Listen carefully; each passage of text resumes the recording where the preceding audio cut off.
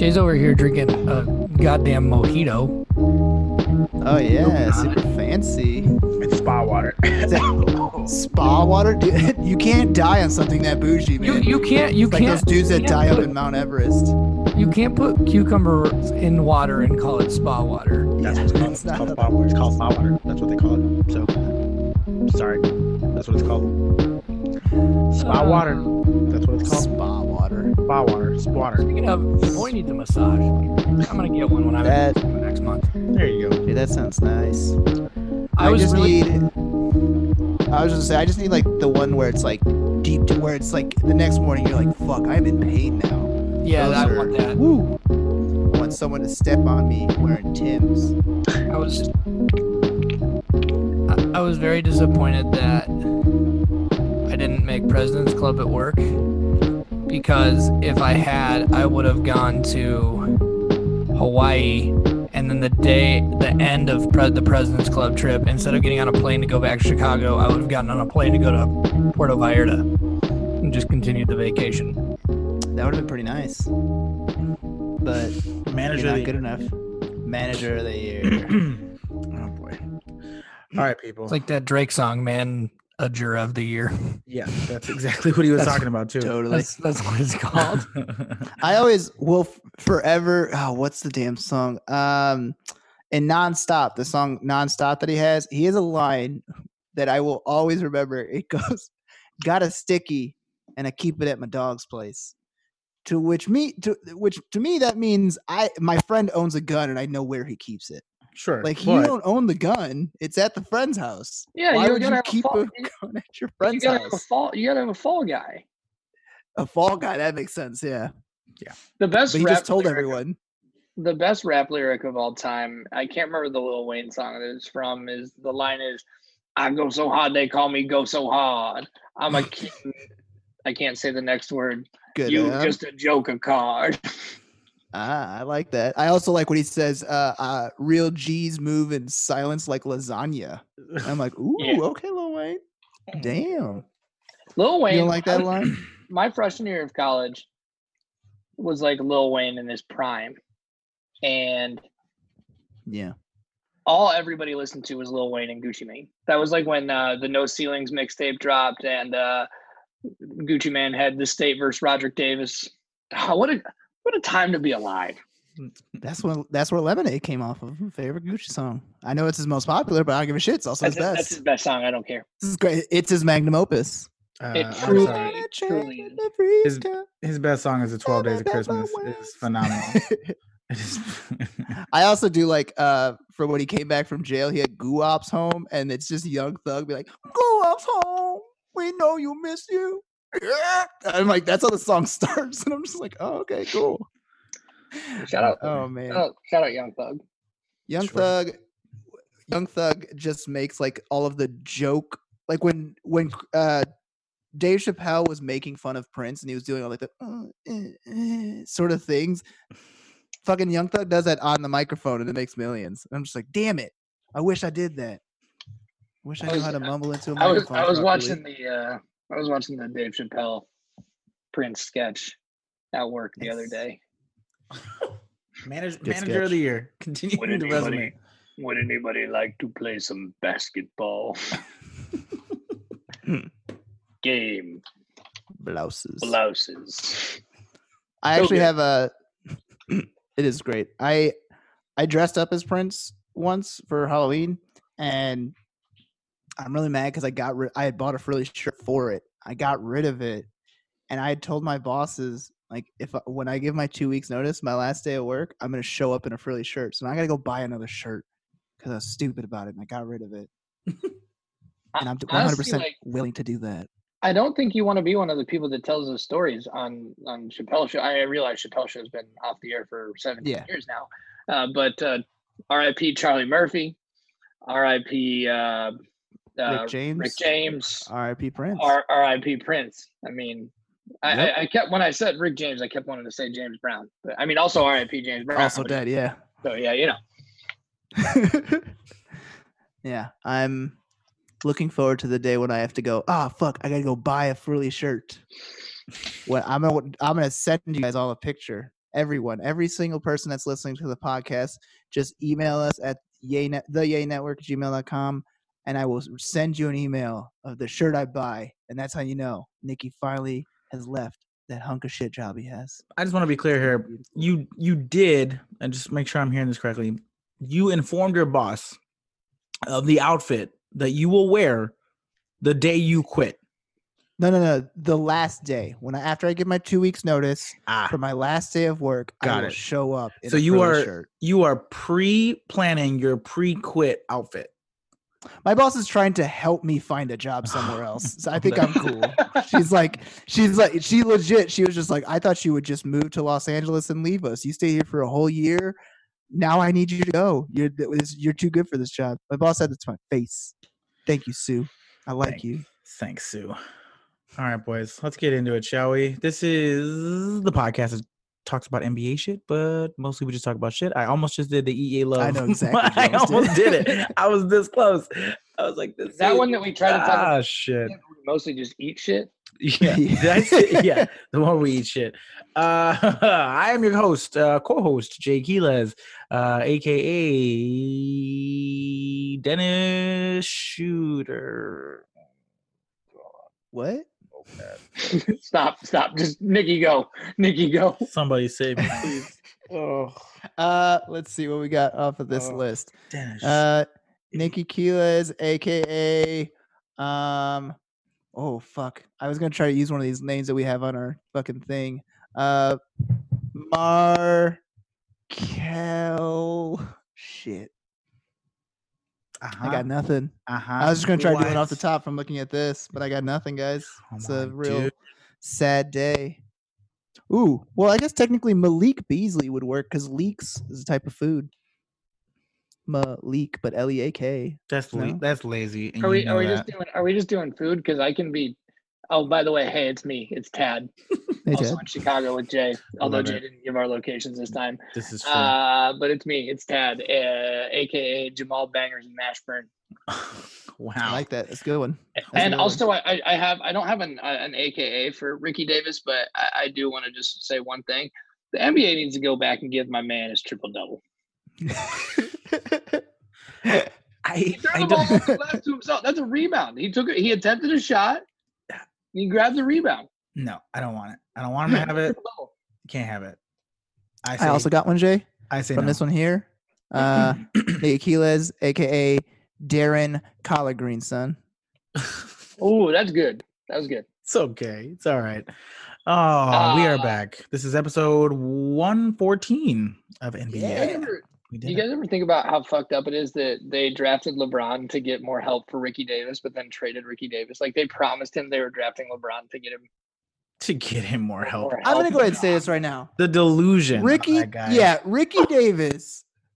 When he saw they had the number one pick, and you knew that what was supposed to be the next great thing from the same exact state was supposed to be like the number one pick, you should have known right there. Well, I'm leaving.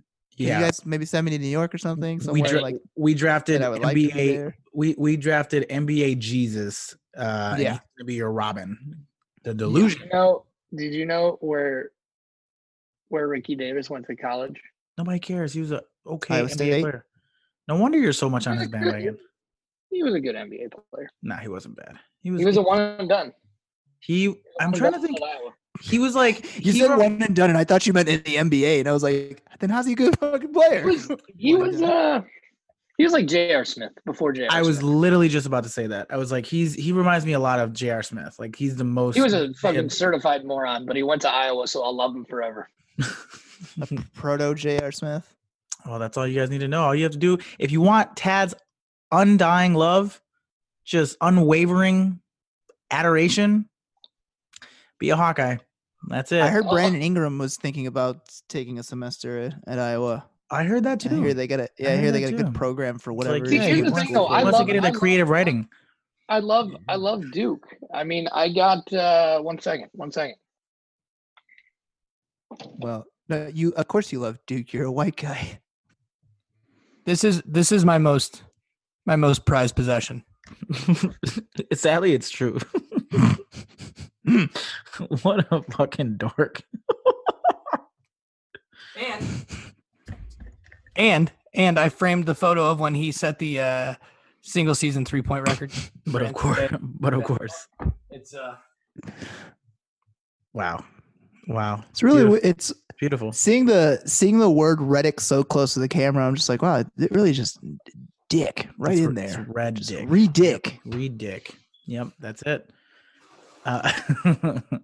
Hello, my name is. my old NBA blog that I used to write in college. They got on Yahoo a couple times. Was called "Don't Be Ridiculous," but it was spelled Reddick. ridiculous. Yep, got it. I also don't let Lauren touch that. when they moved, he just held it. When we like, moved, against I the didn't. chest. Nope, I didn't let her touch it. I like. He coddled it. They didn't even put it in a box. He was just like, no, I'll put. No, I'll I'm put just it on gonna my carry it. lap. I'm gonna carry it in the car. I didn't put it in a box. That reminds me. In this room, I'm looking right at it. I also have a signed Christian Yelich jersey that I need to get framed. So. Oh my god. Okay. Oh, boys, let's get into it, shall we, guys? We were just talking about this. You know what I love? I love when we come up with subject matter, and then the day that we decide to record, the narrative changes. Yeah. The first topic I wanted to discuss today was the 76ers and how they just recently snapped a 6-game skid. And and won again tonight against Boston. The original topic was going to be, they've had a really weird season. They've had a lot of ups and downs. They're still winning. Like, they're not a bad team, but they had high expectations coming into this season. And a lot of reports are coming out, and I'll share my screen here because we have some interesting stats coming from the Philadelphia Inquirer. A lot of people saying that maybe that Al Horford signing was a mistake. Now, the listeners will know, if you're listening to this today, Joel Embiid was reported to be injured. He's going to be out for at least the next 3-4 weeks. And Al Horford is now their starting center officially. So the narrative changes a little bit. But I do have some interesting numbers that I wanted to go through here before we made our points, guys. So for the listeners, and again, this was brought to you by the Philadelphia Inquirer, they had some stats here on Horford and Embiid being the problem. The two of those two really not being able to coincide together. So it's not necessarily that Al Horford is a lesser player. He hasn't lost his mojo. But the two of them can't really coincide. And the numbers, they bear a pretty good point here. So when Horford's on the floor without Embiid, points per possession is 25.1. When Embiid's on the floor, 8.5. Makes sense. Embiid's dominating touches. His field goal percentage, however, is going up. His 3-point percentage goes up substantially. And his plus minus is actually a little bit lower, but that's the plus minus is helped by Joel Embiid being on the court. The numbers are staggering, and this is per 100 possessions. In addition to that, it's also interesting to note the defensive and just overall offense of the Philadelphia 76ers with both players. So with Embiid and Horford on the court, the team averages 101.2 points per game. Opponents are scoring 98.6. Their net points rating is plus 2.6, and their effective field goal percentage as a team is 51.7%. With Embiid alone, team points much higher, 108.5. Opponents' points actually just slightly higher, 99.2, which we assume that Al Horford and Embiid are two of the top defenders in the league. Net points, 9.3, much larger. Higher shooting percentage overall. There's that. Horford alone, they're actually scoring more. The team's averaging 110.7. Now, giving up more points, of course, you lose the backstopper that is Joel Embiid, who's one of the. I actually was honestly shocked that the opponent's points per game going up from 99. One of that, literally, like that's all. That's a big jump, 6 points with just, and Al Horford's a good defender. Oh yeah, the difference being like he's not a rim protector like Embiid. Exactly. But I still didn't think that it would be such a huge jump. It's massive. Now, so this is the question, because as I'm sure you guys, the listeners, and you two have heard over the last couple of weeks, a lot of rumors have been coming out of Philadelphia about them potentially looking for trade options for Al Horford because the offense just isn't working with those two. Al Horford thrives on the low block and the mid range and shoots threes, but not at a high click. And Joel Embiid really thrives stretching the floor, getting the ball on the block, but also running a lot of pick and roll. And it's very difficult to do that with a more immobile power forward in Al Horford. So is again, the narrative changes now that Embiid is out. But when Embiid returns, should the Philadelphia 76? I guess at this point they can't trade him anyways. But is he really the problem? Is Al Horford the problem right now? No. No, because like Al Horford. Sorry, go ahead, Ted. No. You're good. You're wrong. I was gonna say Al Horford is like kind of like he's famously like he's a glue guy on so many fucking teams, and I know that they're having slight troubles, and it does make a lot of sense that if you got a center who wants to move around a bunch, that the power forward should definitely be able to move around a bunch as well. But like, I don't know, I just feel like they're not meshing that well together. But I feel like this entire season, the Sixers have been a lot like the fucking Denver Nuggets, where it's like, yeah, they're winning games, but it doesn't come off as that like impressive. And there's been multiple times where nobody on that team seems to be meshing, but there's also been times where like that Christmas game, they were all firing on all cylinders. Yeah, like, I mean, I don't know. my thing with Al Horford is like, and I was very bullish on the Sixers going into the season. And when they signed him, I was like, fucking great signing. That defense is going to be incredible. He's going to allow Embiid to actually play less, which ended up not being the case. They're running Embiid ragged, which is why he's injured right now. But it does beg, like, there's a point to be made where you've got three guys now who are just like Embiid, Horford, and Simmons, who are just like clogging up the lane. And the rest of the offense, like the only spreading you're getting is from Tobias Harris, who's had an up and down season, is playing better recently, and Josh Richardson, who's also had, you know, a decent season at best. Like he's not having the season that everybody thought he was going to have. They thought he was going to have a lot of space and a lot of opportunities to hit corner threes and do his thing, and he hasn't really done that. Which begs the question, like, they should have spent the money on fucking Jimmy Butler, man. They should have spent the money on Jimmy Butler. Let Tobias go. But Jimmy Butler is very happy with what he's doing, though. Oh, for sure. I mean, I'm happy for him. He's fucking crushing it. The votes just came out. He's now number 2 in voting for guards. He's probably going to start the All-Star game. That team is number 2 in the Eastern Conference. Like, he made a good call. He made an absolutely good call. Yeah, I mean, they don't need to get rid of Al Horford. Look, I know this is not the same thing, but remember when LeBron went to Miami and everybody was like, "Oh, is it gonna work?" That we like Brett Brown's a good enough coach; they should be able to figure it out. Like this is a Brett Brown problem. He's got to figure it out. In all honesty, their commitment to Ben Simmons is frankly far and away the bigger problem. Ben Simmons, if they had a point guard who could, you know, respectably shoot from the outside and could also get in the lane and create, they'd be in a lot better place. If they had a guy like, I'm just going to spitball here, Markelle Fultz. Sure. You know, maybe if they had a point guard like that who can slash, who's like an okay shooter, seems to be getting better, that would probably help them a lot. So I'm honestly shocked. Oh, wait, no, that's right. They had him and traded him away for peanuts. Oh, relax. Relax.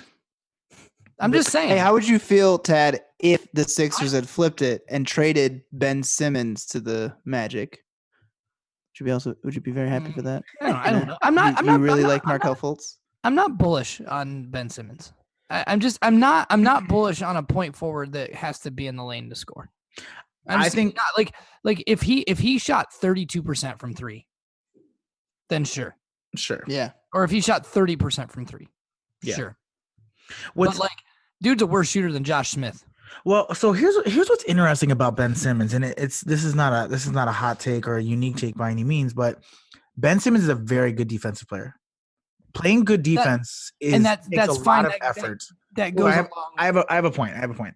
The point that I'm trying to make is playing good defense in the NBA takes a lot of effort. In order to become a good shooter, you have to work at it. Just like you have to work at defense. And it shocks me that a guy who's willing to work so hard on defense refuses to work on his jump shot. It's crazy to me. Refuses, or that he just can't. It's just as good as it's going to get. I mean, remember when Michael Gilchrist got drafted number 2 and everybody said, oh man, if he develops a jump shot, and the Hornets had I don't think they're still trying to fix this problem, but they brought in shooting coach after shooting coach trying to solve those problems, and it just couldn't be solved. And like, I don't know that he refuses to work on it, because the guy gives a lot of effort on the court. Oh, sure. But like, he can't shoot, man. And so, like, yes, I agree. He's a great defender. I shouldn't say he's a great defender. He's a very good defender. Great. He is a great defender. He is a great defender. That guy can defend all 5 positions very well, and then like is an all NBA defense talent on defense. He absolutely is. Either way, I'd rather have a real point guard who gives up a little bit more on the defensive end than Ben Simmons. Especially if you have a team like the Sixers who have so many good defensive players already on their team. Yeah, but but to play devil's advocate, like what's a real point guard now? Like, what does that even mean anymore? There are no real point guards in the NBA. Yeah, okay, I'm sorry. Let me say this. I'm talking about a real guard, a true guard who can shoot. I mean, even every point forward that's ever been successful in the league has been a guy that can shoot. You have to be able to shoot if you're going to be carrying the load of the with the ball. Give this team 2009 Hito Turkoglu and they're better. Oh, you laugh, but I'm not joking. No, I mean that's an interesting take. I'm serious. Hito Turkoglu is a scumbag representative of a brutal dictator now these days. In his home country of Turkey. But I'm saying 2009 Hito Turkoglu averaged like 17 points a game. He ran the point guard a lot. He did. And he was a fine. He's not a great passer or any by any stretch, but that would make this team better. I think so. Yeah, he was tight with the Magic. Then he signed that fat ass contract with Toronto and got fat and didn't do shit. My favorite video is of Taz Mellis. Yeah. Dancing around like Hito Turkoglu. Yeah. Yeah, it's really good. I'm so bummed we're gonna miss them while they're here. We'll see what we can starters. Well, they're not called the starters now. What are they called? No Dunks. They're No Dunks podcast. No Dunks. Yeah, it's pretty solid. Yeah, I don't know, man. Like, look, because Joel Embiid went down now, the reality is Al Horford's now their starting center. What's going to be interesting? Is to see how this team flows without Joel Embiid. Because here's the thing, Joel Embiid is a once in a lifetime talent when he wants to be. And also, unfortunately, is a black hole. Like, forces a lot of shots, makes a lot of bad decisions. Is Joel Embiid really is Joel Embiid better than prime Blake Griffin? I don't think so. I do. I think he's better than prime Blake Griffin, but I don't think he's a once in a lifetime talent. I don't think he's so much better that you could say definitively like. I disagree. Here's the thing with Joel Embiid. Joel Embiid is one of the best defensive players in the NBA, one of the best offensive players in the NBA, can get a shot no matter what. Like he can get points reminiscent of like young Shaq and can also stretch the floor. No. I'm stopping you right there. Can. No, he fucking cannot. Yes, he absolutely I don't think he can be that dominant. That's not way like Shaq. Young Shaq was ridiculous. Shaq is young Shaq is what Giannis is now. No. It's fine. Let's say Giannis is a Shaq. Let's say early Lakers Shaq. Doesn't matter. That guy still no, I can't agree with you. He can get a basket whenever he wants to at any spot on the floor. He can stretch the floor, he can shoot the three, he can hit the mid-range. He is a once in a lifetime talent as an NBA. You just described Karl Anthony Towns. That's also true. But that's also true. I was saying, then how's it once in a lifetime if we just not a once in a said lifetime, four options right now? Here's the thing.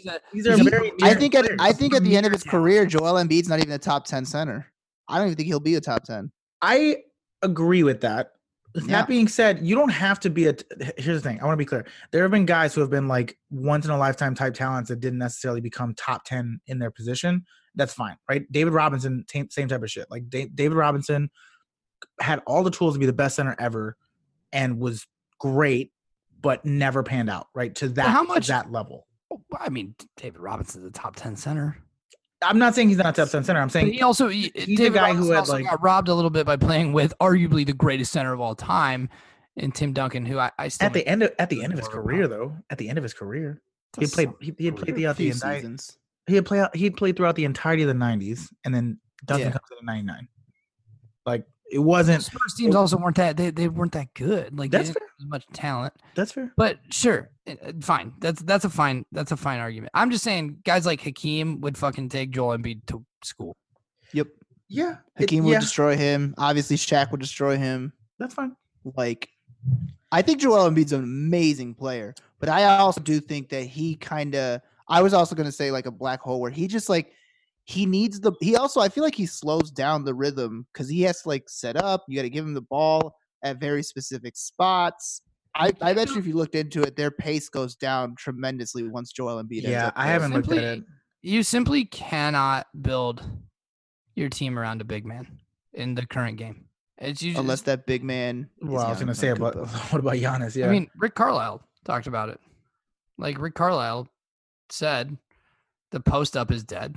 Why would I want like Kristaps posting up? I know we're talking about Kristaps like a different player, but it's just the big man. Like you're a big man because like, yes, he is a great scorer, but Nikki, to your point, he slows down the offense so much, and so does every big man because they have to do a lot of things to create their own shot. They're not like a guard who can beat a guy off the dribble and score. Like Joel Embiid has to catch the ball, he has to face up, he has to make a move, or he has to back you down. Play it back to the basket, post you up, or you have to hope that you get him wide open in the corner for a 3-pointer. Like he's a great player, and I honestly, if the Orlando had him, I'd be fucking thrilled. But I just don't think realistically, if your best player on your team is a center or a traditional, mid 90s, late 90s power forward, that you can build your team around. I honestly don't even think that you could build your team around a guy like Dirk in today's NBA. I think it depends which version of Dirk you're talking about. Yeah, so young Dirk probably you could do it, but I don't think so. Dirk, no. I don't. You just it's the ball handling capabilities and that sort of thing that you lose. That like I just don't think you can. And I could be wrong. I've been wrong before. I said on this very podcast that I thought Markelle Fultz's career was over, and here I am singing his praises. I literally said I believe he stinks, and he's never going to be any good. So.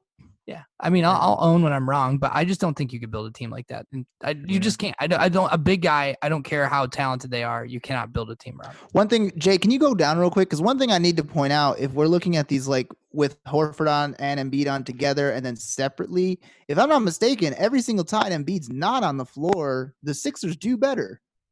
It's not that simple. It's just really not that simple. I mean, obviously that's not because also when he's on the floor, a lot of like the second string players are playing usually. Well, but like it's not even that. Their defense is noticeably. So yeah, their defense is way worse when he's not on there, and that's surprising. And then the other one you were showing, actually no, that was just the percentage that Al Horford was doing specifically himself. But like, I don't know, like he's an amazing talent. I mean, look at obviously. Look at the numbers. I was say obviously that's not like they're a positive 9.3 when he's on the court by himself. Yeah, that is very true. He's an amazing player, but like he's slow. Al Horford's slow. Ben Simmons can only shoot within 10 feet. And that's the point that I'm trying to make. And this is the last point that I'll make is so Ben Simmons is really only effective when he's in like running a full court offense, like running a full court offense. Like pushing the ball, that's when he's at his best. When he's forced to run a half-court offense, he's worse. You now have two guys who and both can like they're agile, but they're not necessarily guys that are running the court. They're not necessarily like pushing the pace. They're slowing things down, and that renders Ben Simmons more ineffective because to Tad's point, he can't shoot.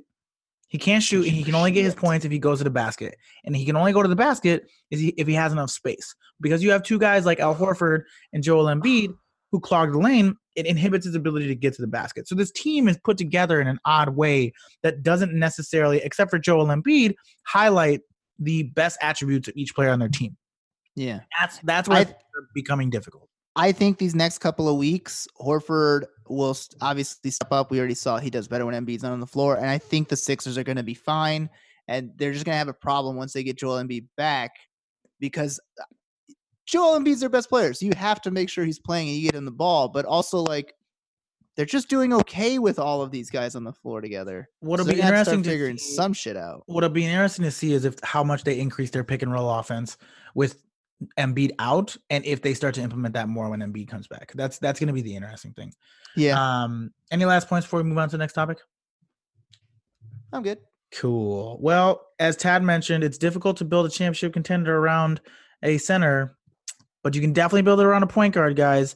And I don't know about you, but I was looking at the standings the other day, just as I do, checking how things are doing. And the Memphis Grizzlies are 9th in the West right now. Now, They're 16-22. They're below 500, but they're also on a winning streak right now. And they're fast approaching that A spot in the Western Conference, led by none other than Ja Morant. Guys, are the Memphis Grizzlies making the playoffs this year? No. No, but I think they've been a lot of fun. I think they should trade Iguodala to the Lakers for Kuzma, so then they could just have those guys all playing together, run around like psychopaths. No. I just want Kuzma to lead the Lakers at this Kuzma point. stinks. Yeah. I cannot believe that there was a rumor that the Kings were going to get rid of Bogdan Bogdanovic just for fucking Kuzma. Bogdan is a way better player than Kuzma, and sorry, that's a completely different thought process. But like, It doesn't matter. I made a joke that made me realize, like, oh, hold on, like, yeah, I can't believe that. Like, yeah, good for them. 9th, way to go, Spurs. They got a little small winning streak too, if I'm not mistaken. The Grizzlies took down the Clippers that one game. Here's why I think there's a chance that the Grizzlies make the playoffs this year.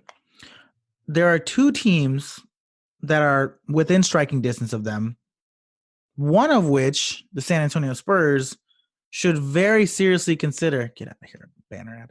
But Jay, who are you going to be voting for? Very seriously consider blowing it up. The San Antonio Spurs are finally at a point where it probably makes sense to blow it up and start over again, which increases the likelihood that Memphis gets into that A spot. And the same can be said to some extent for the Portland Trailblazers. A lot of rumors out there about potential trades for CJ McCollum.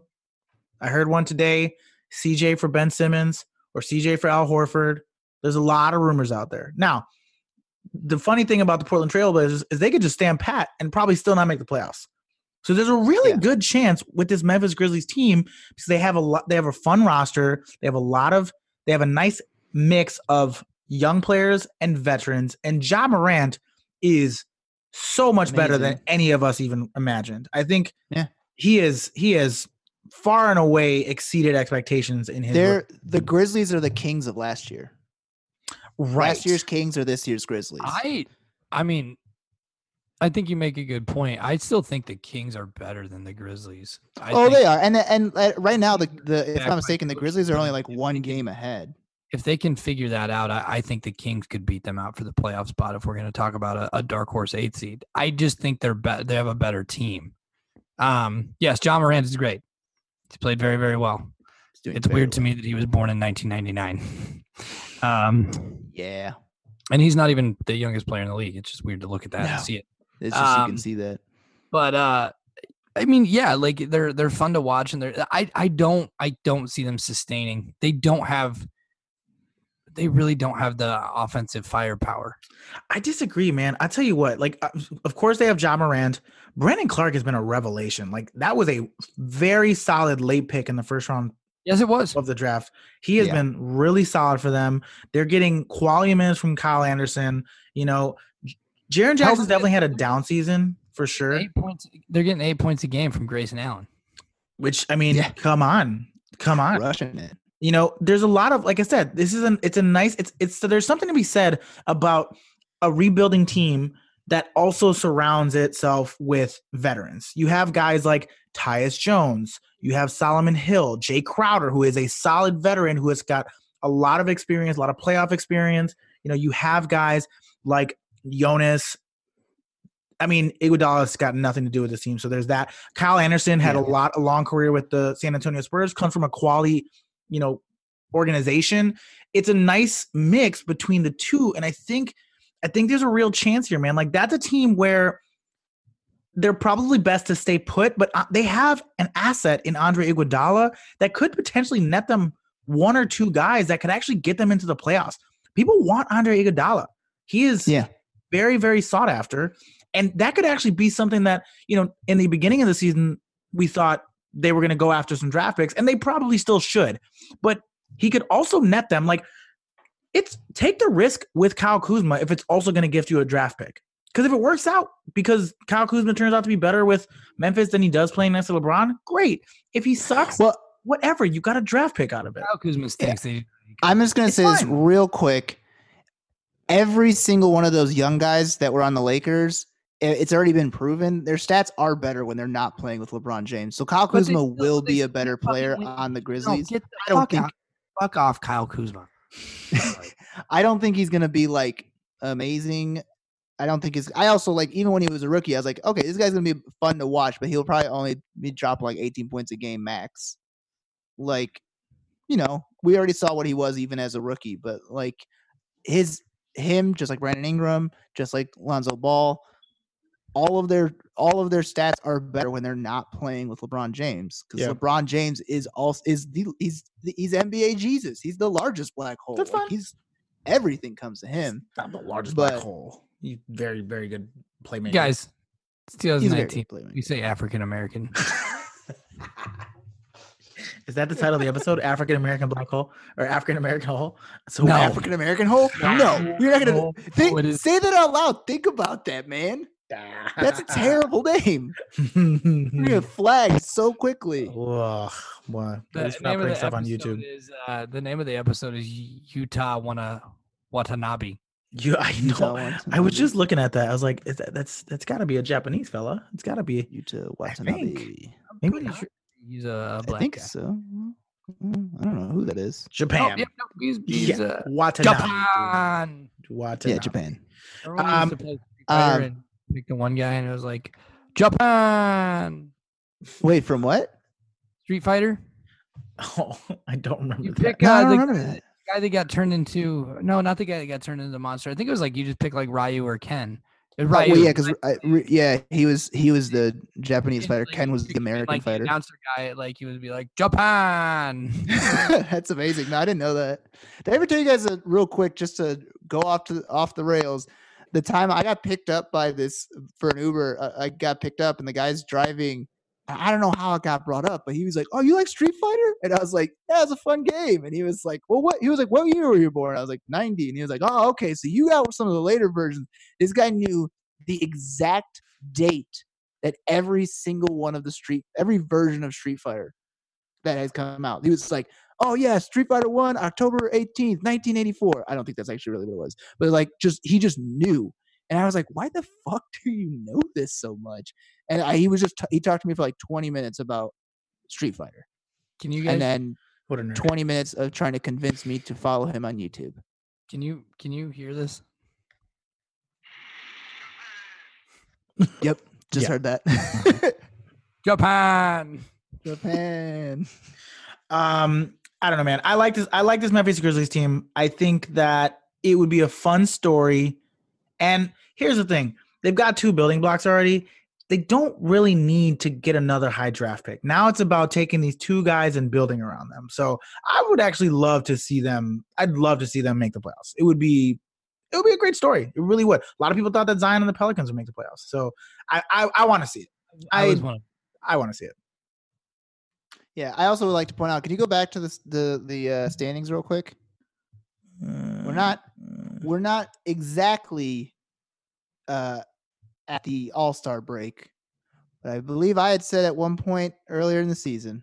I need you to just go back to the standings so I Oh, can shit. double I check. I forgot. think I was correct. I went you went back forward. to Watanabe. Yeah, you Yeah. went forward. That's cool. It's Oh. cool. It's a handsome You dude. know what, Jay? He was. This is a good looking man. Right? Yeah, Jay, you're always looking forward, and I like that about you. You don't want to go back; you want to go forward.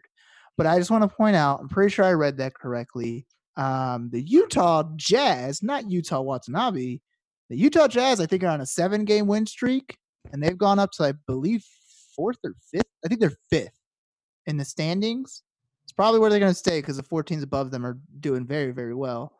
But I did call it. I said, just give it a minute, and the Jazz would start clicking 7 straight. You know why that's happening They're- now? Because, Because Mike Conley's hurt.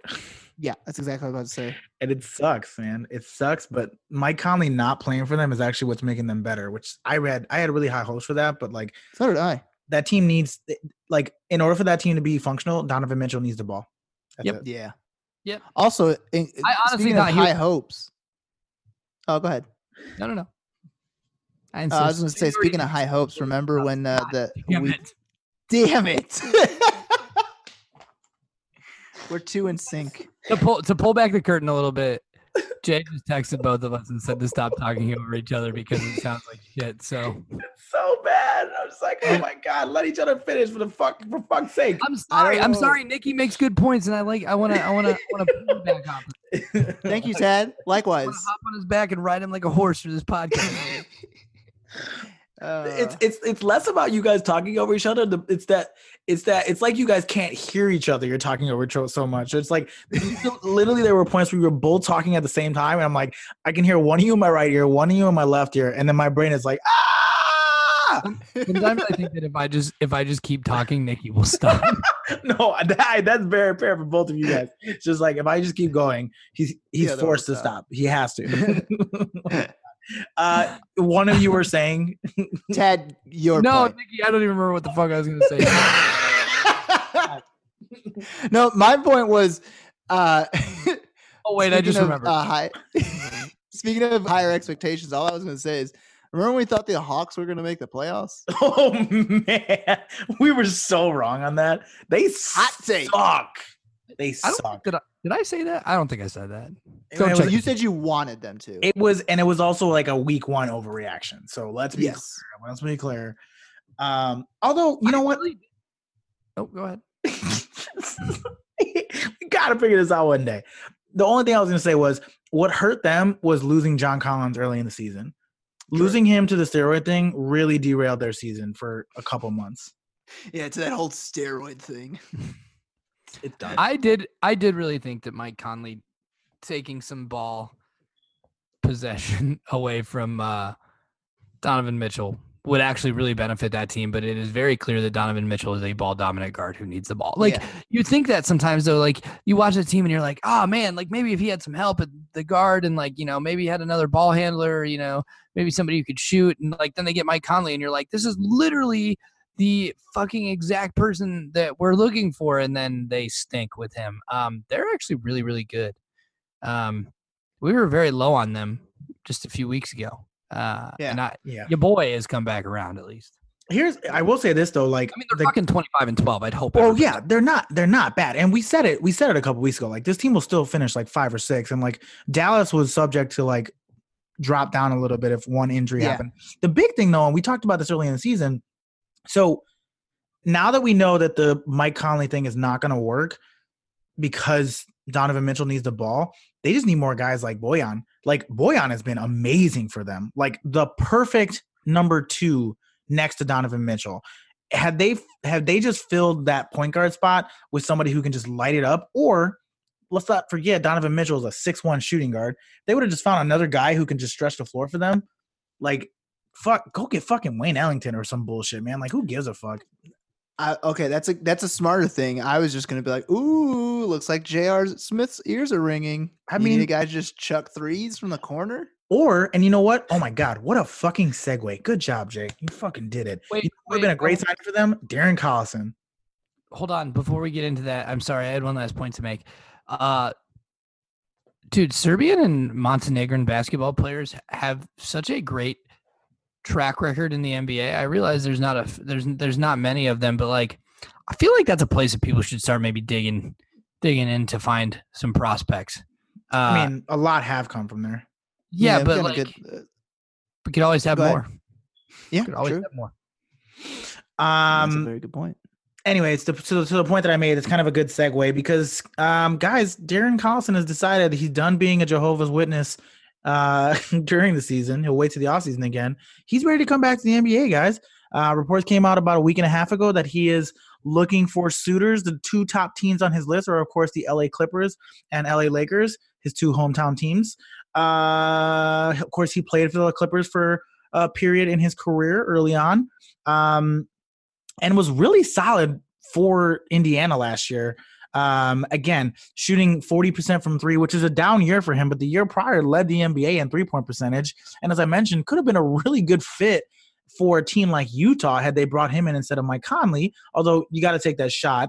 Outside of the Clippers or Lakers, is there anybody else in the NBA that you think could use the services of a one Darren Collison? He's only 31. I can think of 2 teams off the top of my head, and we root for both of them. Orlando and Chicago could both use him. Here's the thing.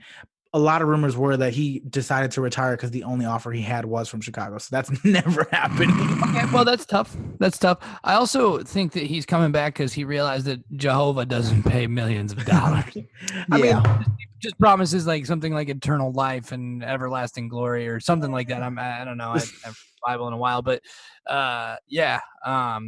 fucking wandering around handing out Watchtower pamphlets. It's not the same as getting a game check. You know what I mean? fair. That's true. Yeah.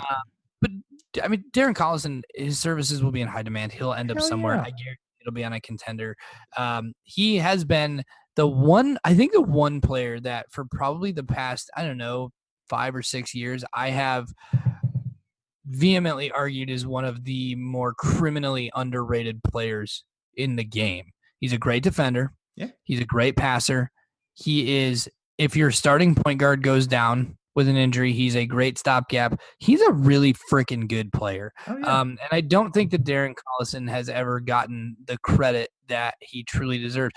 I mean, that season, his rookie year when Chris Paul got hurt, like people thought that was sort of the end for that Pelicans team. Was actually, I don't believe they made the playoffs, or I guess they were the Hornets at the time, but they were actually like pretty competitive. They I don't know that they had a great record, but like he was a fucking revelation that year. That I mean, you know, like yeah, look, they went 37-45. Sure, you finished 8 games under 500. That's not bad when your star player goes down and you bring in a fucking rookie point guard who, like, let's be realistic, like most people didn't project to be like that good.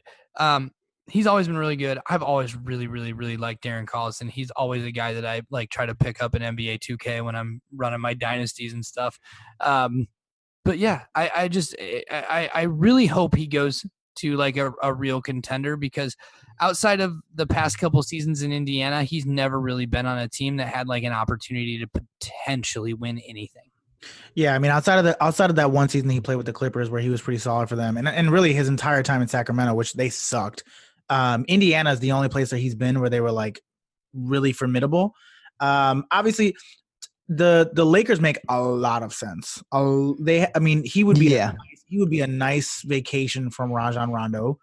I think a team that we talked about earlier, the 76ers, could be a really good fit for his services. Somebody who can stretch the floor a little bit, somebody who can be a playmaker, get the ball to Horford and Embiid and Tobias and all the guys on that team.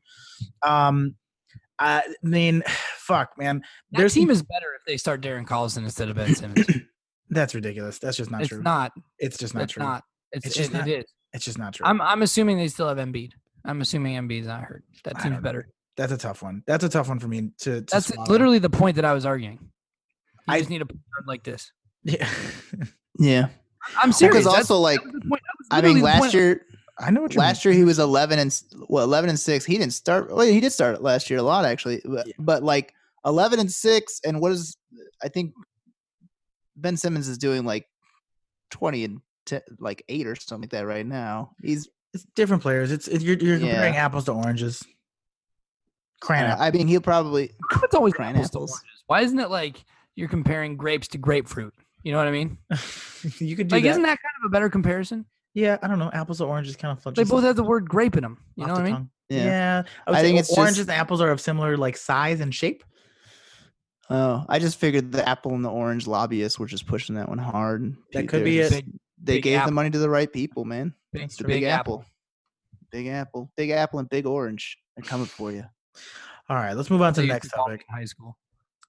The apple and the orange. No, big orange.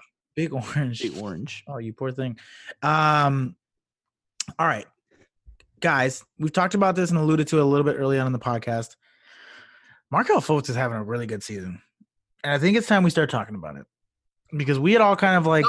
I've been talking about it on every fucking episode. This is fair. This is fair, and I wasn't ignoring it, but I didn't want to get too ahead of myself.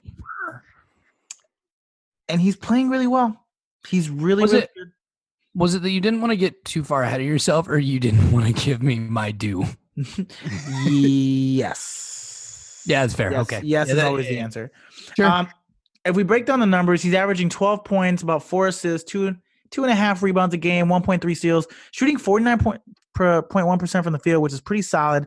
54.6 on 2-point attempts, and he's shooting 61.2% on shots less than 8 feet from the basket. So he's dominating at the basket, and 50% on mid-range shots from 15 to 19 foot. Now, he's still not stretching the floor like we had expected him to do when he was coming out of college. That's a part of his game that is still coming back to – it's still coming back little by little. His shooting touch is slowly but surely coming back, but he is getting to the basket at will. The other night when he put up 25 points, I forget who they were playing. Was it not this game right here against Cleveland?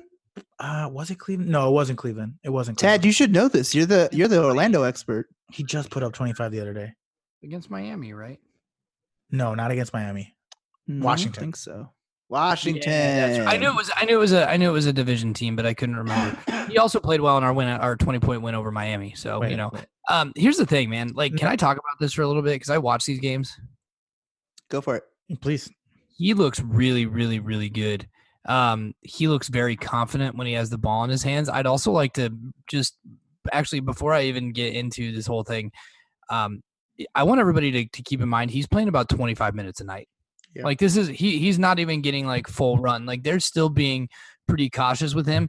He has started to shoot from the outside a little bit more, and like the shots are starting to fall. And he looks pretty damn confident when he's pulling the trigger. I am thrilled. This guy looks like a bona fide star.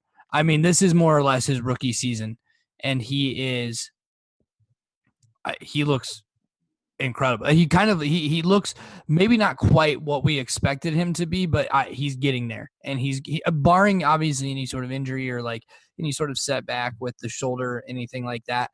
This guy is a bona fide star. I see no reason why this guy can't put up numbers. I honestly don't think there's any reason why he couldn't be, and they play different style of the game, but I'm just using this as a comparison. There's no reason why we shouldn't expect him to start putting up like John Wall type numbers at some point in his career. Okay, I was worried where you were going to go there. So that's fine for me. I'm comfortable with John Wall. He plays more like Chris Paul, but I expect more things like John Wall type numbers. He's not as good of a passer as Chris Paul is, but he plays more of the same game where he has the ball in his hands. He gets to the basket. He lives in the mid range. That's where he makes his money, which is what Chris Paul did for a long time. Also, it was the Nets that he scored 25. Yeah, I see that right there, 25 against the Nets.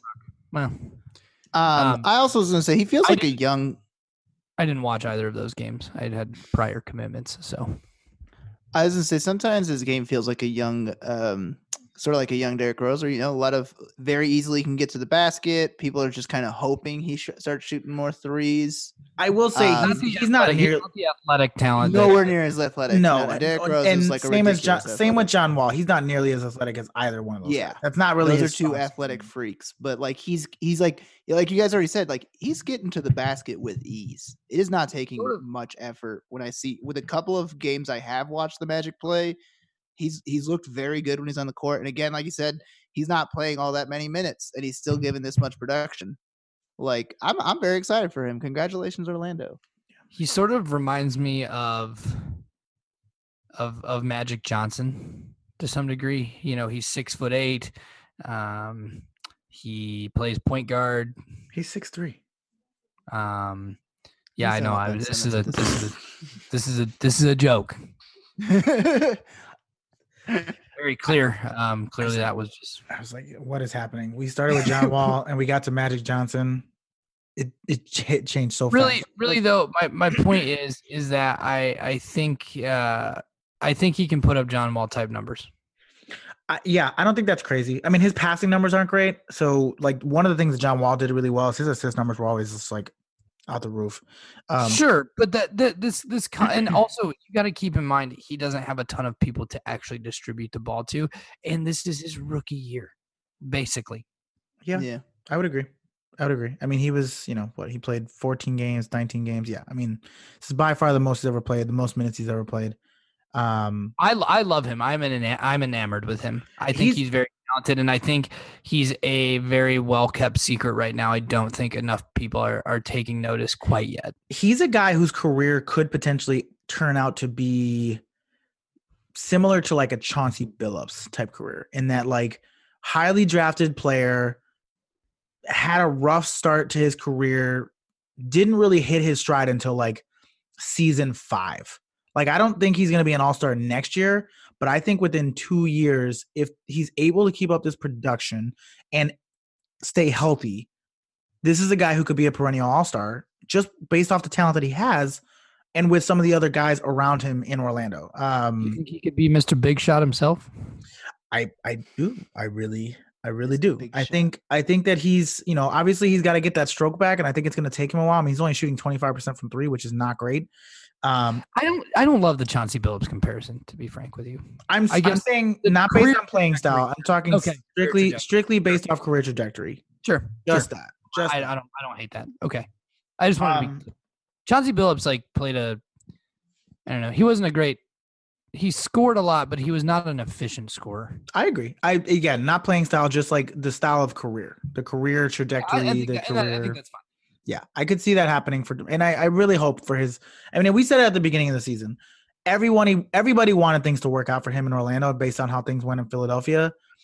And I made a joke about it on the last podcast, but I can't wait for that fucking memoir about what happened in Philadelphia. I want to tell all. I want a Jose Canseco style. I'm taking this fucker down and this fucking guy down. I mean, Colangelo already took himself down, but anywho. Good for Markelle Fultz. Anything else you guys want to say on Markelle Fultz? Yes. No. I have one last thing. Go for it. Next season, Markelle Fultz is going to average 20 points, 5 rebounds, and 5 assists a game. And then in 2021, after Anthony Davis spurns the Lakers, coming to Warlando. Warlando. Oh, you never heard that? No, of course not. Warlando is a nickname for the city of Orlando since it is #1 in crime and dangerous as hell to live in. Urban Dictionary. That makes sense. Yeah, he's gonna go to Warlando, and Anthony Davis and him are gonna run the pick and roll. We're just gonna say, yo, man, no state income tax. You can run the pick and roll with Markelle Fultz. You go to Disney World whenever you want to. Sign me We'll up. get you fast pass, baby. You're in the front of the line. Just lifetime fast pass all the time. Wow, what a life! I just right. I really think it's gonna happen. All right, boys. Let's move on to the next topic, and this will be the last topic of the night. Free agency is fast. Or pardon me, the trade deadline is fast approaching, not free agency. And we've talked about a lot of people, a lot of guys who could get traded this year, a lot of guys who are in trade conversations. But I had a couple guys that I wanted to bring to your attention before the trade deadline approaches. So I'm going to bring 5 guys to your attention. I'm actually going to change my last one because we talked – well, actually, no, I'm not going to change my last one because we already talked about – I was going to add Bogdan, but we already talked about him as a – he's absolutely on the trade block. He's going somewhere. Yeah. I really think that Sacramento is probably going to shoot him over because he is a highly valuable and highly he's an asset. He's something that people want, and they haven't figured out how to get him and Buddy Hield and De'Aaron Fox together. You are right. I mean, that's valid. That's yeah. Valid. I just thought maybe they could give it more time. Well, true, but the return that they're going to be able to give for a guy like his services and his ability to stretch the floor, like the trade that Nikki was talking about for Kuzma, I completely understand why the Lakers make that trade. It makes total sense. I understand why the Lakers do it. Yeah, I don't understand why the fuck the Kings would do it though. Well, the Kings do it because they're like, hey, we need draft picks. We can get a young asset, somebody who plays a position that we're lacking in the front court, and we give it a fucking shot. Anyways, I have 5 guys that I wanted to bring to your attention, and of course, my little fucking thing is falling asleep on me. Wake up, computer. 5 guys. I will say that's pretty adorable. Isn't it cute? Just seeing it, you'd be like, oh, I'm awake now. Don't worry about it, guys. I have 5 players whose contracts are either very, very friendly or expiring at the end of the season that I wanted to bring to your attention. And I want to ask you, of these 5 guys, who do you think is really the most appealing for the larger percentage of playoff contenders? And is there anybody here that you would stay away from with everything that you have in your heart and in your ability to trade for players? So before you react, I'm going to go through all 5 players at a couple high levels. Okay, so number 1 is Marcus Morris, who's currently averaging 19 points a game. His contract is a 1-year contract, expires at the end of the season. Number 2 is Robert Covington, who's averaging 12.5, shooting 35% from three, 44% from the field. Again, another guy who has multiple years on his contract, was on a very team-friendly contract on a very shitty team. So that's number 2. Number 3 is Malik Beasley, who... Oh, God. My computer's acting dumb. He's having a sort of pedestrian season. He's averaging 7 points a game this year, and he's shooting 41% from the floor. He is, however, and I did want to point this out, he is playing a lot less minutes this year than he did last year. Last year, when given the opportunity, played 23 minutes, scored 11.3, and also shot similar. Well, he's definitely shooting worse now, but last year shot 56% from 2, about actually literally the same exact percentage from 3. So 40% shooter from 3-point range, but they've cut his minutes basically down by it's like 7 or so. He's lost a lot of minutes, and we've talked about this. That team has too many guys that play the same exact position, and he is a known commodity in the NBA. Anywho, Derrick Rose, who we talked about a little bit last week, is having a bit of a resurgence with that Detroit team. Put up 27. He is, 17 and a half points per game.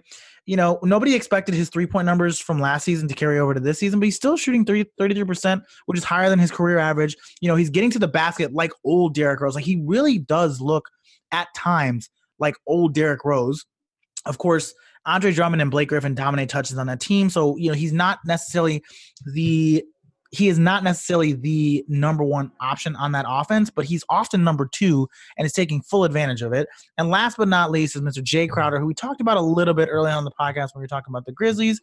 He's another guy. He's averaging 10 points a game, 6 rebounds, shooting 30% from 3, 38% from the field. Not great, but is a guy who can play multiple positions, has got a lot of playoff experience, and is on a very, very team-friendly contract. So, guys, of these 5 players that I just laid out, who do you think, if you are a playoff contender, is the most appealing player of these 5? I'll let Nikki go first. I actually did a lot of homework on this and have a lot to say, so I'll let Nikki go first. Perfect. And as per usual, I don't do homework. Not about that life. For a half a second, I was like, it's really funny. The Sixers could use a guy like Robert Covington. Then I was like, oh, wait. Oh, there's rumors. Yeah, I have a weird, legit, he can just go back to the 76ers, which makes that joke from Game of Zones when they had the process episode, and he says, make sure you never get rid of Robert Covington. And they got rid of him, and they might actually need his ass back. They definitely Jay Crowder, he's doing so well on the Grizzlies right now. I don't think people end up getting rid of him. I don't think Derrick Rose is going to go anywhere. I can see Marcus Morris getting traded. Can we click on him real quick? Quick side note. Jay Crowder, his nickname is listed as the Beast. Nobody has ever called him that. When he had dreads, when he had the massive dreads. Yeah, when he had the dreads. They should just call him all caps, because have you ever seen him tweet? It's always in all caps. It's real weird. Better than the way Cam Newton tweets. Yeah, Marcus Morris, I think, is a player that would work well on a lot of teams. 46% from 3. Who else could use a 3-point shooting power forward like that? 76ers. But also, he would probably be, because he's a 6'8" power forward. So I don't know. I mean, you could maybe trade his ass to New York or to LA for Kuzma. You could probably trade him to New York. They'd probably take another power forward. Yeah, they would take his ass. I was saying you could probably send him to LA. Guys, he plays for New York right now. Yeah, no, I know that. I mixed up my words. Okay, I thought that was the joke. I thought that was the joke. I just want to be clear. I was a little. I'm very aware that he is playing for the Knicks. I'm missing the jokes in that. I'll give that one. It's because he's playing for the Knicks that he should get traded to a team like the Lakers. I'm just saying, you switch out Kuzma for him, and I personally think that's an upgrade for them. Wait, who was the last one? Jay Crowder, Derrick Rose, Robert Covington, Malik. Hey, put him on the Jazz. Send him to the Jazz. You have yet to pick one player. You literally just went through all 5. You have yet to pick. I went through all. No, I said Marcus Morris is the one that I think the most that a team should try to go for. He might be the most coveted of the 5. Right? Yeah, I think because I also, like I said, I don't think Jay Crowder or Derrick Rose are going anywhere. So I here's think the either one of them are I think leaving. you're absolutely wrong, but Tad, go ahead. So here's the deal. Marcus Morris is the most sought, is 100% the guy you Yeah. want. He's having a great season. Phenomenal. He's having a career year. He is on a 1 year expiring, so you have no obligation to bring him back. That also means he's in a contract year. He's 30 years old. He's not getting any younger. The big contracts aren't going to keep coming, so he's going to play his ass off. You want a guy like this on your team. The biggest concern for him is locker room. Yep. Guy, like what his attitude is like in the locker room. Yep. The other concern is he's having a career year on a fucking hapless Knicks team. Totally. So is that a indication of like the volume of shots that he's getting? Is it an indication of the fact that they don't have anybody else to give the ball to? That said, I still think this is the guy you want the most. However, if you can't get him, the second most coveted guy of these five should 100% be Robert Covington, who is arguably the best, like not the best, but he is a top 3-and-D player. That he is such a perfect addition to literally any team that needs a little bit of better wing defense and some more depth with shooting. He's a really good depth role player guy. He's always known his role. He excelled when he was in Philadelphia. He's a good player. Yeah. The unfortunate reality is he plays on a shit team right now. Like the Timberwolves don't need a 3-and-D guy because the Timberwolves need fucking everything. Yeah. So but I do think that Marcus Morris still is number one for one final reason, and that's because you can fleece the Knicks. Yeah. You can fleece the Knicks. Just offer them a different power forward like Kyle Kuzma, and they'll take his ass. They got like 42 power forwards on that damn team. I think the player to stay away from the most is Malik Beasley. Jay, you said earlier he's a known commodity, but I don't know if I agree with that. He had one season that was pretty average, and the rest of them have been fairly mediocre. You don't really know what you're going to get. You could get a guy who's ends up being like a breakout guy, like when you start giving him the minutes and getting him the opportunity to get his shots. But I just don't think this is the guy that you really ultimately want to go after. And I'm going to go off of that and say Derrick Rose is the other one that I would probably avoid, just because his resurgence has sort of been because he's got the opportunity to be the man on the Pistons team that doesn't have a ton right now. And so the concern is, and I'm not saying this is 100% the case, but the concern to me is the fact that he may come to your team that's really good and want to continue sort of being the man when like you don't, that's not what you traded for him for. You traded for him to be like a third, maybe your third or fourth option. But I think the way that he's playing and the opportunity getting in Detroit, like that could carry over into his mentality with another team, and it could hurt things. It could also make them better, but I'm just saying I think you just avoid him for those reasons. And then lastly, I just don't think Jay Crowder is not really on my radar. He hasn't played very well the last couple seasons. He's a fine defender, but where he made his money was being a 3-and-D guy, and he has not shot the three ball well. This season, he didn't shoot it very well. Last season, it's been a long time, probably since he left Boston. Yeah, I think you're right. I just think you just don't even. I'm just not even going to get into that. But I think the 2-and-2, sort of my thoughts. Yeah, I agree. One team that I haven't heard talked about a lot from Marcus Morris, which I think could be an interesting team, and I would say the same thing for Malik Beasley, is the Houston Rockets. Now, if you're the Nuggets, you're not trading somebody within the conference to another competitor, so that's unlikely to happen. But I think an interesting team would be the Houston Rockets, who are always moving guys around at the trade deadline. That Daryl Morey is a trader. He loves the trade machine and will do anything he can. He will trade anybody on his team no matter what if he thinks it's going to give him an advantage, which I respect that.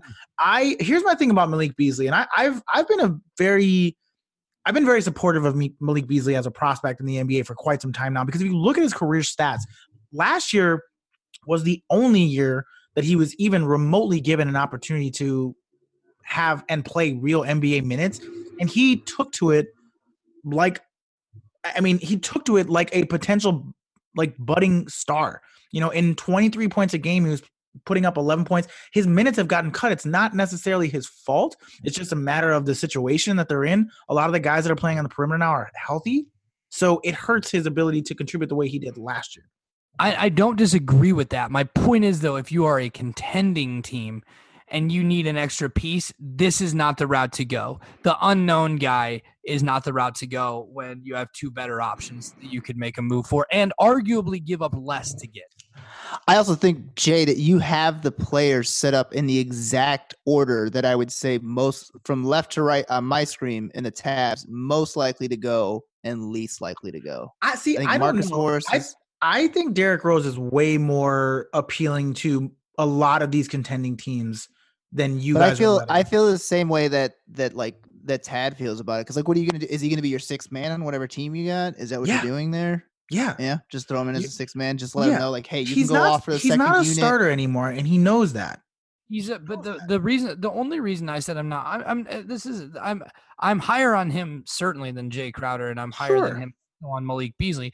My point is, though, it's you sort of know what you're getting with Marcus Morris and Robert Covington. Derrick Rose is a boom or bust trade. Like, how much do you have to give up for him? And then, like, is he going to gel well? Is he going to, try to take over games? Do we see a regression to the mean? Like, I don't anticipate that we will, but you don't know. That's the biggest issue. I don't think you're giving up nearly as much for Derrick Rose as you're giving up for Malik Beasley. I agree. I agree with that. Yeah, and he's on a 1 year, $6.3 million contract. He's on a very team friendly contract with a player option. So if you want to bring him back next year, he's at a very, very cost effective rate. I think. Back, Sure. I think that there's some interesting teams for him as well. The Lakers, of course, come up as a team that could be interesting. He's another guy who could help them offensively. There's not really much else. I mean, no, there's not much. You know where he would actually, I think, fit in well? I don't know that they have anything to necessarily give up for him. Toronto. I was just thinking that. And I was thinking the same thing. I was like, okay, that could be a team where he could be a spark plug. Now, they've got some young guys that have like really stepped it up for them this year. So it's like there's a case to be made. Like the same thing with Milwaukee. Like I was also going to say another guy that would be really nice for Milwaukee would be like a Robert Covington, right? Another guy who can stretch the floor, who can play. He's a better version of what they thought Tony Snell was going to be when they traded for him. He can contribute to the defense. He also has not had a good three-point shooting season, by the way, but historically has been a good three-point shooter. But then it begs the question, it's just like, do you want to fuck with the team dynamic? Like this team has had long win streaks. They've got a good dynamic. Like, are you willing to give somebody up just to add a shooter? I don't think I fully anticipate the Bucks not being players at the deadline. I agree. Yeah, I don't think they get anybody this year.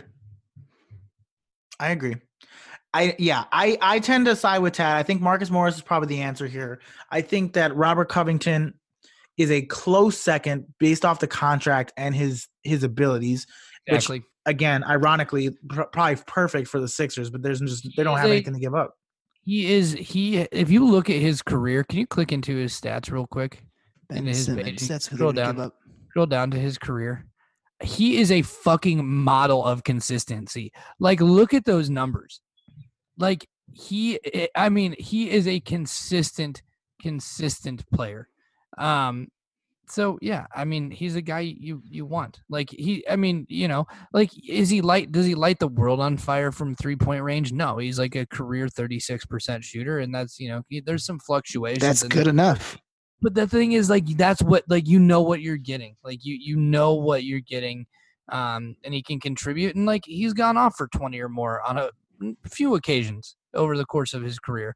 I agree. I just think the problem with the other two is that they're just too much unknown, and I think the problem with Jay Crowder is that he's just not very good anymore. Yeah, if you're trading for Jay Crowder, you're just looking for bench depth. You're looking for a guy who can help on the defensive end, who to Tad's point, not a great 3-point shooter, not a terrible 3-point shooter. I mean, he is shooting like 31% this year, so not great, but historically, like, is a guy who can defend multiple positions, can like play small ball for, and again, he's just on a really good contract, man. I do feel like this is off topic of Robert Covington, but I do feel like a little bit of the Jay Crowder stuff. I feel like the decline of his career has been that he's bounced around so many teams. And like, I don't know if it's that like he doesn't, I don't know necessarily that it's that he doesn't like mesh with the team that he gets traded to, but also it's very hard, I think, for you as an NBA player to stay motivated and like want to do all the things to like get better and play better when you fucking don't know if you're going to be shipped somewhere else. I mean, they're talking about him in trade deadline talks already. Right. And Yeah. yeah, man. Like, am I going to go play for like my fucking 10th team in 6 years? I mean, I know that's obviously an exaggeration. It's damn close. I can't remember who it was, and my mind keeps saying Sam Cassell, but I don't think it was Sam Cassell. But I remember seeing an interview with a player who was like, "Oh, for years I was just like," he's like, "I just lived at a hotel because I didn't know if I was gonna move." It was Sam Cassell. Sam Cassell. It was Sam Cassell. Yeah, he didn't buy a house for like the first 10 years of his NBA career. Yeah, because he's just constantly moving. So he's like, I don't know where the hell I'm gonna live, so I'm just gonna live in a hotel. Yeah, that's a type move. Anything else we want to talk about tonight, guys, before we wrap up?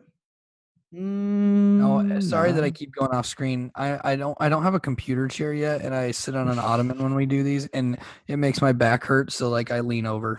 Oh, poor guy. Let's get Tad to bed. He's tired and his back hurts. Let's get him to bed. All right, guys. Well, let's plug and let's get out of here. You can follow me on nothing. Yeah. You can follow me at Nicky Palooza.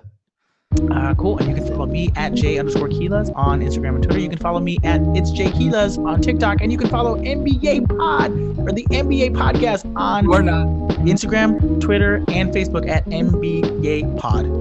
You're not allowed to plug TikTok on this podcast. I'm going to keep doing it. Don't forget to give the podcast a 5-star rating and review. We greatly appreciate it. It's going to help us get in the ratings. Thank you for listening. If you've been here for a long time, and if it's your first episode, welcome. Sorry that Nikki and Tad kept talking over each other. We promise we won't do it again. All right. Well, for Tad, for Nikki, for Jay, this has been NBA, and we're out. Stay in school. You did it again, you assholes. Yeah, we did.